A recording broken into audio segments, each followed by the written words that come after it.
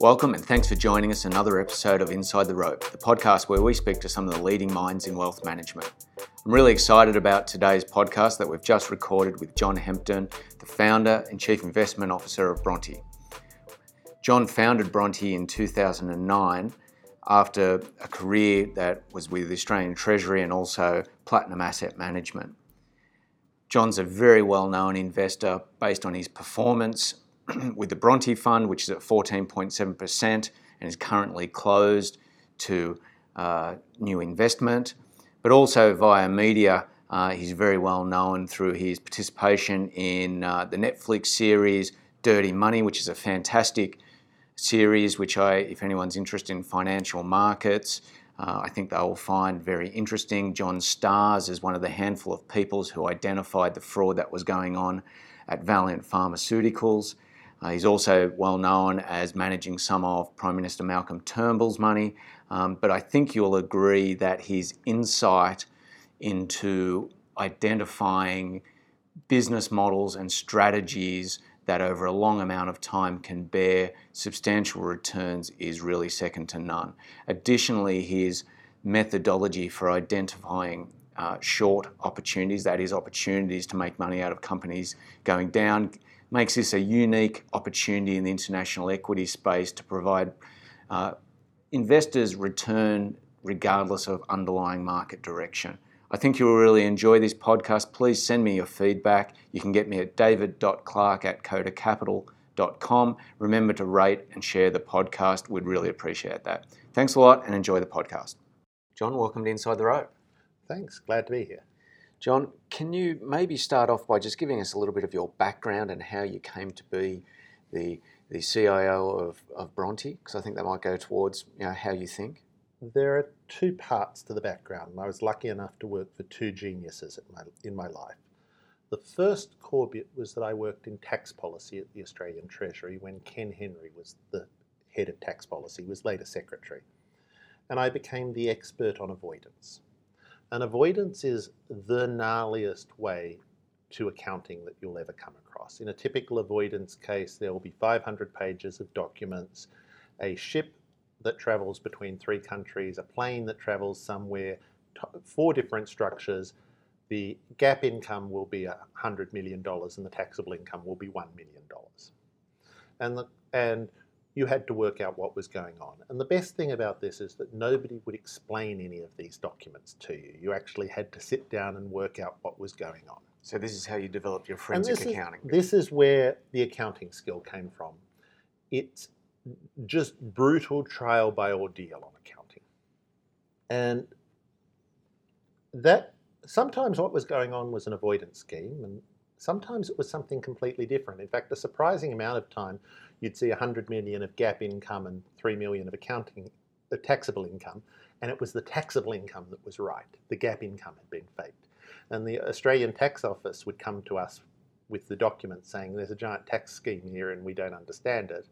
And I'd come back and say, no, there's giant accounting fraud here and you don't understand it.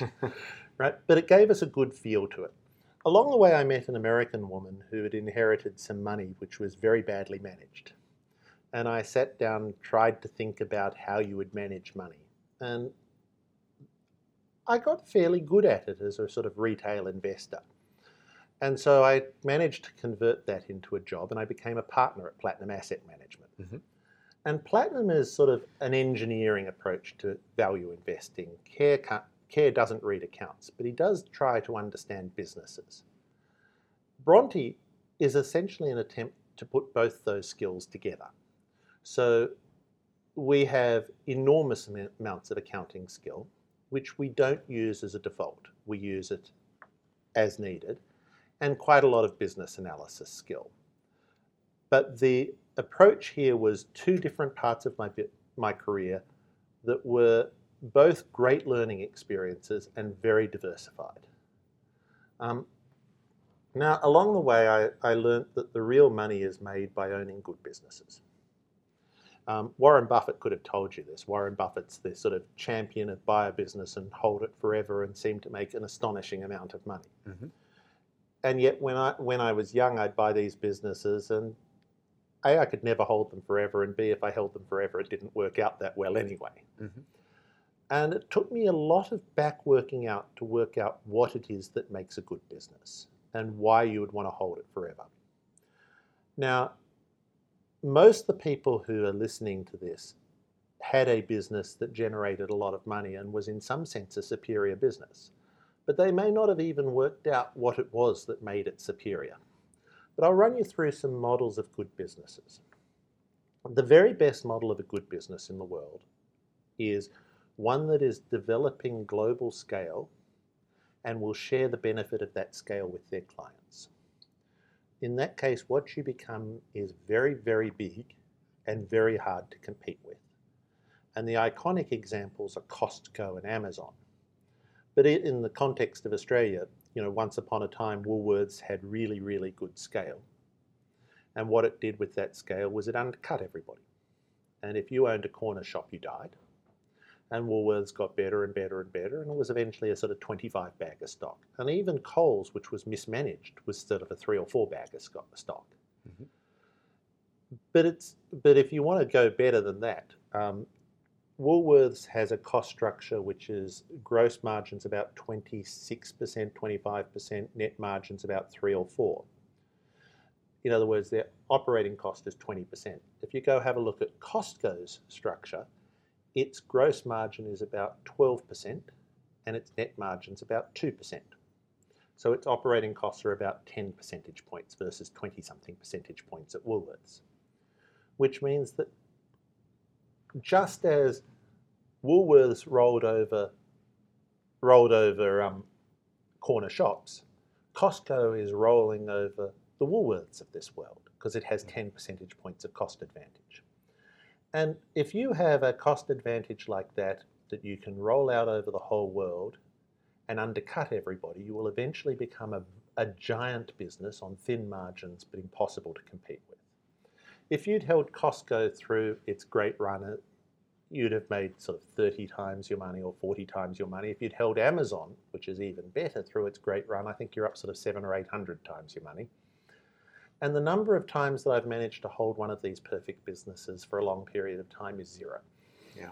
But I've got this sort of aspirational goal, which is, the very best business in the world is one that develops global scale and will share the benefit of the scale with their customers. There are other models of good business. It's a really good business if you can sell people their identity or make them change the way that they think about themselves. Now, I'll give you the example. Nobody in the history of the world has cared what brand of frozen peas they eat, right? And you can have a brand like White Wings, but that brand doesn't entitle you to a VAT margin. Mm-hmm. But there are women aged 26 in Hong Kong who still live with their parents in a 650 square foot apartment, who have cumulative lifetime earnings of $50,000 and have spent $5,000 of that on a Louis Vuitton handbag. And if you think that that woman is buying a piece of leather, you've misinterpreted it. She's buying something that changes her perception of herself. And if you can sell people the perception of themselves, you can make ridiculous amounts of money doing it. Now, we don't do this very often because I'm not very cool, right? But it shouldn't surprise you that the most profitable motorbike company in the world is Harley Davidson. Mm-hmm. It's not that it makes the best bikes in the world, but it sure as hell is the one that changes people's perception of themselves. A 45-year-old guy buys a Harley Davidson and he thinks he's some kind of rebellious youth, but he's really just a washed-out investment banker. He'll pay a lot for that perception. Sure. Now, we've owned one of those in the fund, which is a company called Herbalife, which is actually a multi-level marketing scheme selling weight loss shakes. But the right way to think about it is Alcoholics Anonymous for fat people. People who join it becomes their lifestyle. Now, there's another model of good business. There are lots of models of good businesses. There's another model of a good business that we do all the time, and we do it all the time because we know how to recognize it, and there are lots of small examples. And this is what we call the trifecta. If your business does 3 things, it will make a lot of money. The three things are: it wants to be a small but important part of a big process that gives you a lot of pricing power because you can charge off the big process. It wants to have a high switching cost, and it wants to be a consumable. 2 out of 3 you'll make good money. 3 out of 3 you make ridiculous amounts of money. Warren Buffett never says this, but he does it all the time. My favorite example is the cutting tools business. The cutting tools are little bits of ceramic, tungsten mixers that go on the end of a lathe and spin very fast and cut metal. And if you go have a look at a Ford factory, they're cutting engine blocks. There are 42 holes in a standard 4-cylinder engine. And that's done with a computer-programmed lathe. If I make a better cutting tool, I can make the whole factory run faster. If I can make the whole factory run faster, I can charge a lot of money for that. The second thing is if I change brand of cutting tool, I have to reprogram the computers. So there's a high switching cost. But if I change in brand, I generally don't have to reprogram the computers. The third thing is it's a consumable. Now, a consumable is good for 2 reasons. The first reason is people never shop consumables. Right? Never negotiate consumable prices. So when was the last time you negotiated the price of petrol? The price of a car? Well, when you negotiate the price of a car, you buy a car, you negotiate its price. When was the last time you negotiated the price of petrol? And the answer is never. You drive past a service station, you look at the price and you say yes or no. Mm-hmm. But you never go into the service station and say, yeah, I'll buy it if it's 1 cent a litre cheaper. Right? I mean, it's comical to think of that. If you have a fat margin consumable, people will wear it. If you have a fat margin capital item, they'll negotiate your price. So the first reason you want to be a consumable is that it changes the negotiation thing. The second reason you want to be a consumable is the profits never go away. Profit in 2009 is worth more than profit now because you can do more with the cash. You could buy equities and they were really cheap. Now you can buy equities and they're not really cheap. Right? If you were selling capital items in 2009, all your sales went away. If you were selling consumables, you dropped 20%. And if you're selling consumables with a 40% margin, you're still fat margin. Right? So you want to be all 3 of those things in order to be a great business. Now, we look at that all the time. There are other models of good business. Network effects create great businesses. If something works only because everybody else is on it, it becomes very hard to compete. I mean, how would you set up a competitor to Facebook? Sure. The answer is you've got to somehow or rather tease everybody off. The problem with network effect businesses is when they collapse totally. So kind of binary. Yeah, Friendster. People move from Friendster to MySpace, and then they move from MySpace to Facebook. Correct. So John, that's all on the long side, and of course Bronte and yourself is very much known, and I think the funders had a compound annual return of something like 14.7% over its history, but it's you're very well known for in the headlines. If you type into Google, a legendary short seller. Yeah, and is the short there's side. A first problem, which is do as I say, not as I do, right? In that if you're going to do this at home, or you're thinking about how you should invest a large pile of money, the ultimate answer about how you should invest a large pile of money is you should invest it in good businesses that are going to be there in 5 years and 10 years and 15 years and 20 years and are still spitting out cash, and they have to answer the question, are they bigger and better in 5 years or 10 years? And by and large, that's what we want to do. We do it with a twist. And the twist is that we offset some of our positions by short selling things that you wouldn't want to own. Now, it's sort of iconic that somebody inherits a bunch of money and they get some hot stock tips and they wind up investing in this gold stock and this technology stock and this video stock, and they all go to zero. I can't tell you how many times I've seen an over-hormoned 28-year-old inherit money and lose it all. And in fact, they're not losing it all because of bad investments. They're losing it all because they're defrauded. But they don't realize this.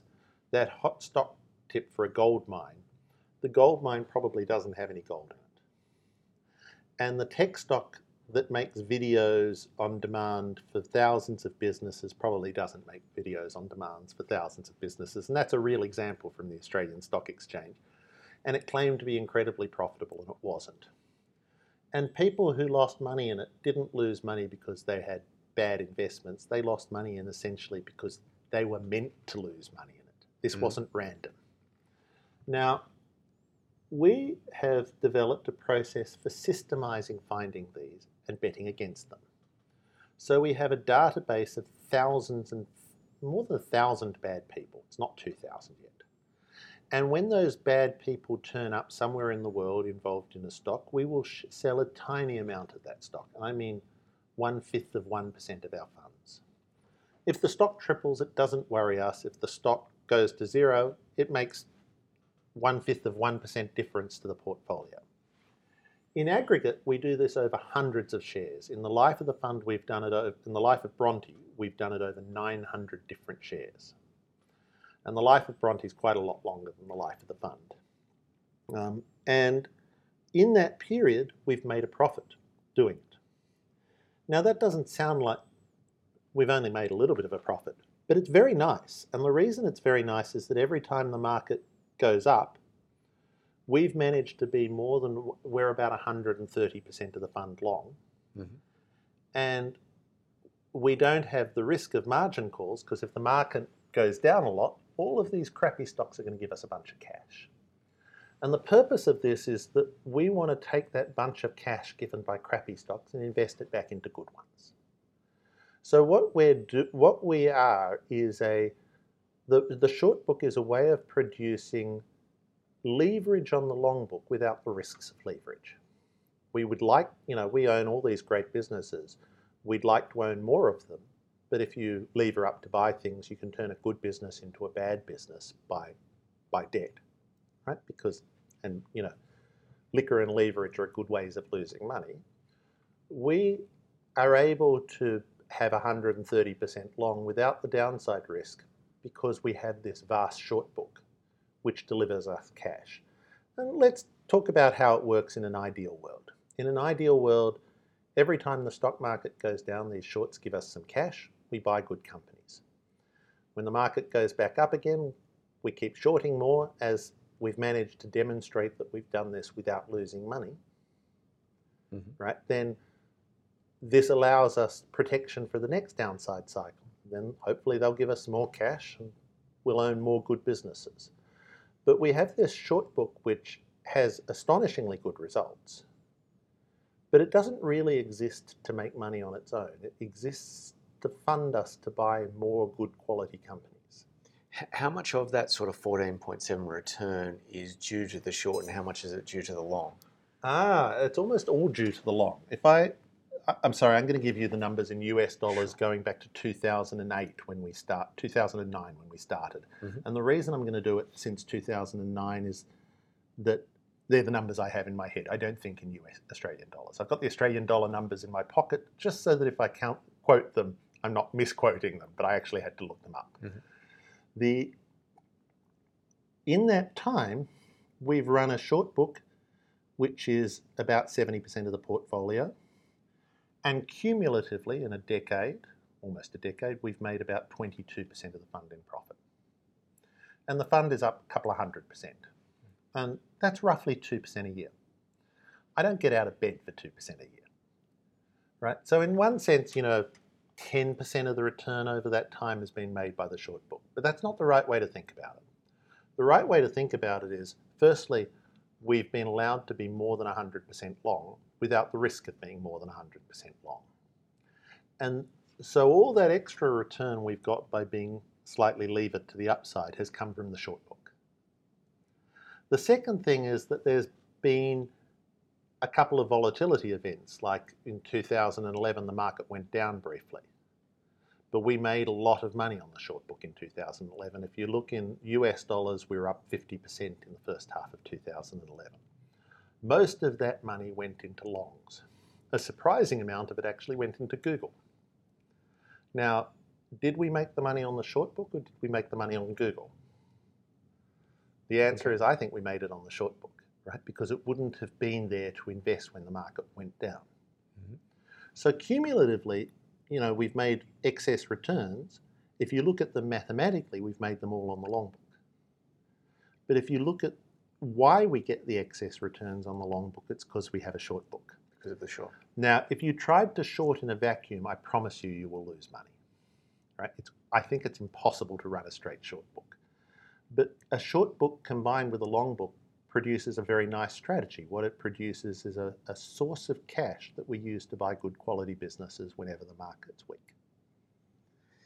Changing tack a little bit here, and I look back at your blog and I can see that in August you've started to become, there's 3 times the volume to what there was earlier in the year.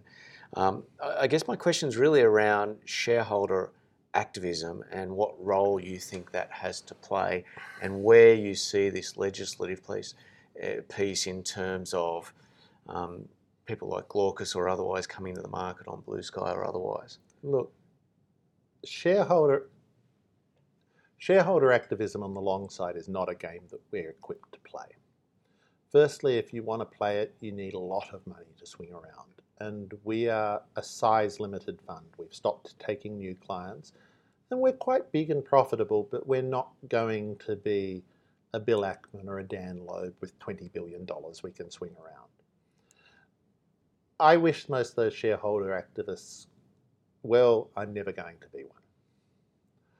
On the short side, there are frauds that have been frauds for 5 years, 10 years, 15 years, and have never blown up. We know companies that have cumulatively raised and destroyed $1 billion.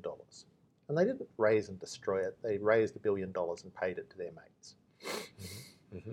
Right? Now, every now and again, somebody comes in and calls a spade a bloody shovel. And if they're right, it tends to come out over time.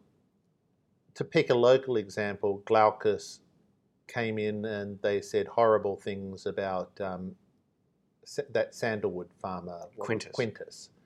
And it turns out almost all those horrible things were correct, and Quintus went to zero. Quintus had been raising money from retail financial planners to invest in worthless sandalwood plantations. And every one of those dollars that they raised was basically either wasted or stolen. Mostly wasted in that case. Right? That shareholder activist, dare I say it, did Australia a really big favour. And the really big favour was that it stopped this scandalous waste of money by an entity with corrupt accounts. Then they came and did the same thing with Blue Sky. And Blue Sky hasn't played out totally, but since then the Blue Sky directors have resigned, the funds have been revalued, certain funds were turned out to be slightly misstated. In other words, it looks like the Glaucus people were mostly fundamentally right again. And again, this was an organisation that was raising large amounts of retail money in Australia and mostly torching it. So again, I would argue that they did a good thing for Australia. There are some deep... So you're saying this is a healthy part of it's the a healthy investment part of the environment market, but there are some deep difficulties in doing it. It's fairly easy to do in America. And most of the tradition of activist short selling is in America. And the reason it's easy to do is that it's protected by free speech in the US Constitution. And this has actually been to the Supreme Court, and the Supreme Court has a specific decision on what's allowed to be said by a short seller, and most of it is allowed to be said by a short seller, and hence you can just do it. In Australia, it helps to be Glaucus. Glaucus are not Australian, they're American.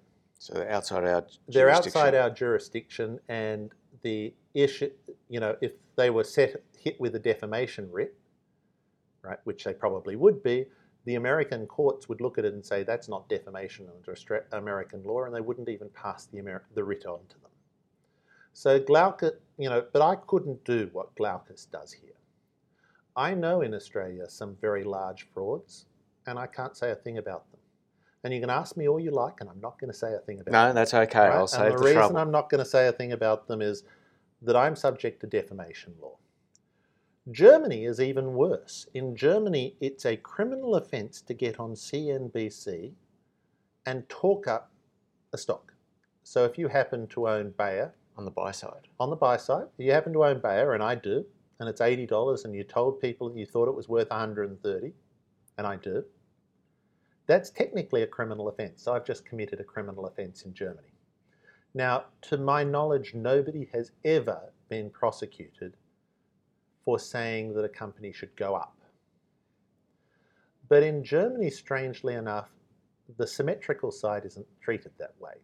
So people have actually been, if I thought Bayer was worth $40, which I don't, Yes. and I got on CNBC and said, you should all short it now because it's only worth $40, and the stock went down $5, I would be charged criminally for stock manipulation. Not civil, criminal. So people go to jail for it.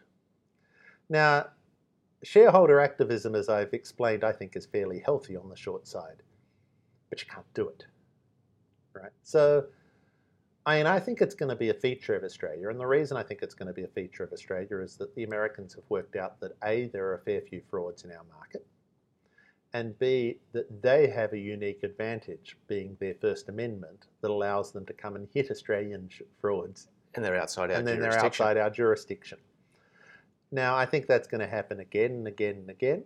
So a few gold mining type of operations would be likely and, targets. you know, I'm even very nervous about talking to these guys because I figure that at some stage or other they might, you know, some people have thought that I was the person that provided the idea to Glaucus on Blue Sky. Mm-hmm. The answer is no, I wasn't. I'd never talked to Glaucus on Blue Sky. I actually had Blue Sky as marked as a position. We didn't have very much, right? It's an annoyance, right? Because I sort of knew it was there. The problem is I knew it was there before it went up sixfold, so I'm kind of glad we didn't have very much on it as a position. Yeah, it can be costly to be right. It can be costly to be right. And, you know, one of the advantages of this shareholder activism on the short side is that you create your own catalyst, and so it's not, you know, that costly to be right. Now, I mean, it's well known that I'm friends with several of these people. The most successful in the world is a guy, there's a short seller that calls itself Gotham City Partners, or Gotham City, and it's run by a guy who is extremely secretive, so I'm not even going to mention his name, but he lives his life with the press entirely in Batman quotes, right? He cloaks himself as this sort of cloaked crusader against corporate evil. But in fact, to give him his due, you know, his biggest hit was a company in Spain called Gowix. And Gowix was a company that sold Wi-Fi hotspots. So if you were somewhere, you could sign up to their Wi-Fi hotspot and you'd earn, you know, you'd pay them a little bit for the use of their hotspot. It just turned out that 90% of their hotspots were fake. They didn't exist. And all the accounts were fake. And the Gotham guy started this by getting a little hotspot measuring piece of software in a computer, put it in a knapsack, and walked around New York City monitoring every hotspot in New York City, just going up and down every street for several days. Then he had a map of every hotspot in New York City, and he could prove that most of the hotspots that they claimed in New York City didn't exist. Having done this, he presented it to the Spanish stock market, and the CEO within a day basically resigns and confesses everything. I mean, is this healthy? Yeah, it's healthy, right? It's a necessary clean out. It's a necessary clean out, but, you know, that's a little more aggressive than I am. Sure. So you rate that person higher than you do someone like Fahmi Kadir, who I think that you raised with. Fahmi Kadir, it's impossible not to rate Fahmi Kadir highly. Fahmi and I worked together on a big American company called Valiant, which was about the size of an Australian bank, 1.5 times the size of an Australian bank. It was a giant pharmaceutical company, and it was in the business of ripping people off, and it didn't matter whether it was ripping off American insurance companies, American consumers, or stockholders, but it was ripping people off. And we spent a lot of time trying to work out how it was doing it. And in the process, I met several people in New York that were also deeply suspicious of Valiant. The most interesting one of these was a young woman who had sort of dropped out of a PhD in algebraic topology. Yeah, I had to look up what that was. Yeah, well, I didn't. But she actually knew some of my old maths professors, which is kind of an amusing story in the world too. But she dropped out of the PhD in algebraic topology and started looking at drug trials and working out the statistical significance of various results. Pretty obtuse mathematical way to picking pharma stocks. And then got interested in pharmaceutical fraud, and then got interested in Valeant. And she'd worked about 2/3 of it out, and almost all of the drug efficacy data, which I'd know nothing about. And because I'm an accounting junkie, I'd worked out how the accounts were fake. And so she's much better at drugs and I'm much better at accounting, and we worked together on it. And eventually we created enough noise that it resulted in the collapse of this $90 billion pharma company. Eventually it resulted in US congressional hearings, at which I get a Guernsey, but Fahmy doesn't, mainly because I was louder than Fahmy. And finally, the great honour was that they made a Netflix documentary about crimes on Wall Street, and Fahmy and I turn out to be the good guys. Episode 3. Episode 3 of this thing called Dirty Money. There's a scene, it was just a lot of fun doing it. There's a scene in that which I think describes, and this might not be right, but when I look online, a lot of things online's not right, but it says that you retired at 39. So one of my questions was going to be is why you do it, but they cut to you in that, and you have a smile that I see with it's almost an Look, it was fun, right? I mean, well, you enjoy this business though. That's why you do it, right? This is what was happening. This is a business where you get to learn a lot about what goes on in the world, and I wound up doing this business for nothing. I was essentially lying on a couch and spending 8 hours a day trying to work out the financial markets. Yes. And I started writing a blog, and I thought, this is absurd. I mean, I'm doing it, and I might as well sell the service. And so we opened a fund. And there was no reason we opened a fund other than that I was doing what I loved anyway. There were several problems with this. The first one is I never hired a sales guy, right? And so we opened a fund and we had astonishingly good numbers, and we didn't even bother marketing them to Australia. So that 50% we made in the first half of 2011, the only people that got that were a few American clients who read my blog. Right? They're very happy with me. Right? There's an Italian guy who got it too. He was kind of, right? But there wasn't a single Australian client for that. And eventually, just through word of mouth, we got to managing sort of $150 million. And then I hired a sales guy, and very suddenly we were managing more like $700 million. And we've closed the fund because to run more money at the moment would either impinge my happiness or impinge the returns. I haven't worked out which one. We're trying to work out how we scale our database of bad people so that we can run twice as much money or 3 times as much money, but I'm not going to open the fund again until I'm sure that it A, doesn't impinge my happiness, and B, doesn't impinge the returns. And it's an odd position to go to because if I wanted to get rich, I'd just open the fund and let the floodgates come in. But that's not the goal. The goal here is to manage money sensibly, learn a lot about the world, and have a good time doing it. John, that's a fantastic way to conclude the podcast. Thank you very much for joining us Inside the Rope. Thank you.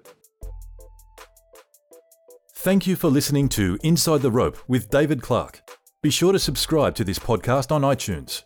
You can connect with David by visiting codacapital.com.